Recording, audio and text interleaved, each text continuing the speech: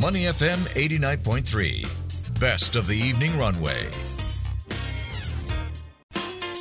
The Good Life.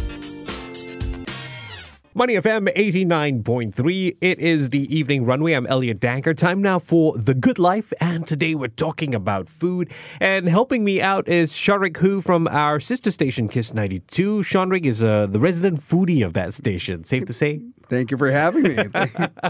Today's topic is Western food. Oh, brother. I mean, how could you not love...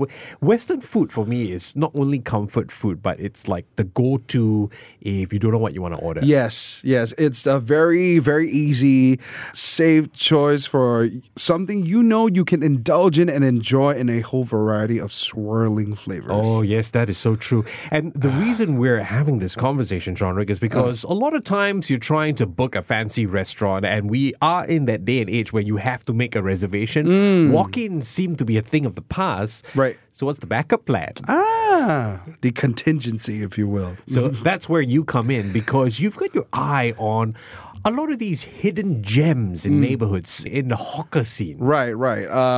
So I always like to see what's good in the hood. And let's talk about Western food, right? Okay, let's say you want to take your date out. Yeah. Right? You want to have a nice, maybe 3-4 course meal, depending on how much activity you want to do after. And you want to book a restaurant. Oh, no, the restaurant's closed or it's not available. They're fully booked for the night. But you live around, let's say, the east side of Singapore. Okay. And when I say east, I mean east. Like the Tampines, Pasir Ris area? Yes, okay. that's right. And so, see the water kind of. Yeah. You go outside like, I got fishing. Okay. So this is actually at a hawker center in Pasir Ris. Interesting. Pasir Ris Hawker Center. It's at this point I feel like they're quite famous already, but they're of really good value in my opinion. And then this is none other than Wild Olives. You know it's a good place when it's only 2 p.m. or 3 p.m. right, and the queue goes all the way out, and it's beyond lunch hour. Wow. Yeah. I mean, Western food, there's so many, right? Chicken chops, some specialize in chicken cutlets. So, like, what's the best or what's the go-to dish on their menu? So, I covered it on my YouTube show, Which Side Best Side with Wild Banana back in the past. And I still stand by this day. Something that I wish I discovered it earlier. But if you are a big fan of pasta and you want to look for something that's not the usual, let's say tomato-based pasta or cream-based pasta, you're a big fan of seafood. Are you a seafood man, Elliot? The funny thing is I have an allergy to crustaceans. Okay. But I am okay with the calamari, the fried calamari. I think they do have. But let's say you don't have an allergy. That's okay. Okay. Because do you know what pasta vongole is? Yes. Right? Yes. So with the clams and whatnot. Yeah. It is the one place, I would say, in my experience, in the whole of Singapore where you get to really enjoy the seafoody goodness in the juice of the sauce that's on the pasta. You can taste the seafood. You can taste the clams that isn't overwhelming. There's a good amount of garlic. There's a good amount of savoriness. White wine that's been reduced a little bit into that. Wow. And that whole bowl, if I am not wrong, is within the $6 to $8 range. My goodness, for one bowl. That's a victory on its own, right? To be able to get food at that price. Yeah. And I personally feel that any dates or even a spouse ought to be impressed, traveling all the way to the east to find this amazing dish. Also, that's not all. This is just one of the dishes, right? With Western food, for what they have, of course, they have like your chicken chop, your grilled fish, and all. Right.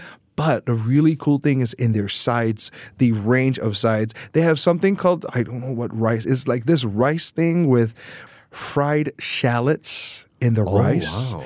And another kind of like glazed potato. That's going to give it a lot of flavor. Oh, it's a lot of flavor. I can guarantee you. Even when you buy it home, you have it to take away, the flavor does not go away. Are you kidding me? No, yeah. Yes, that tends to be a problem, right? Either it gets a bit too soggy. Yeah, it's soggy or whatnot. Or the crispiness is lost. And that's okay because with of course with fries, it'll tend to sog and that's fine. Enough. Yeah. But like when you have like potatoes that have been cubed up or diced potatoes that have this really nice glaze on there that we can really taste the savoriness and it still has that potato skin, which you can have nice vitamins from. But the rice, the potatoes, going together with the different kinds of proteins that they have. Like you were talking your fried chicken, talking your grilled chicken, and the grilled fish. Oh my gosh. I'm ready for dinner now. Right? And that's only part one, baby. This is Wild Olives. It's at Pasir Ris Hawker Center. All right. Or you can Google it as well Yes. over in Pasir Ris, Wild Olives. Quick question. Yes. Are you a fan of soggy fries? I take them all, bro. Oh, yeah? I take Okay, them well, all. that's why do you like soggy fries? Or do you prefer the like thin, crispy? I like crispy, but sometimes you just I think soggy fries are a sign of and if you're having soggy fries, it's a moment where you look at the fries and go, yes, this is a moment that I'm so tired from work, I have take away this soggy fries and it's a representation of my your day. Shawnrick Hu from Kids 92 helping me out with some food choices. We'll speak again next week. Thank you, my friend. Thank you. To listen to more great interviews, download our podcasts at audio.sg or download the audio app. That's AWEDIO, audio at the App Store and Google Play.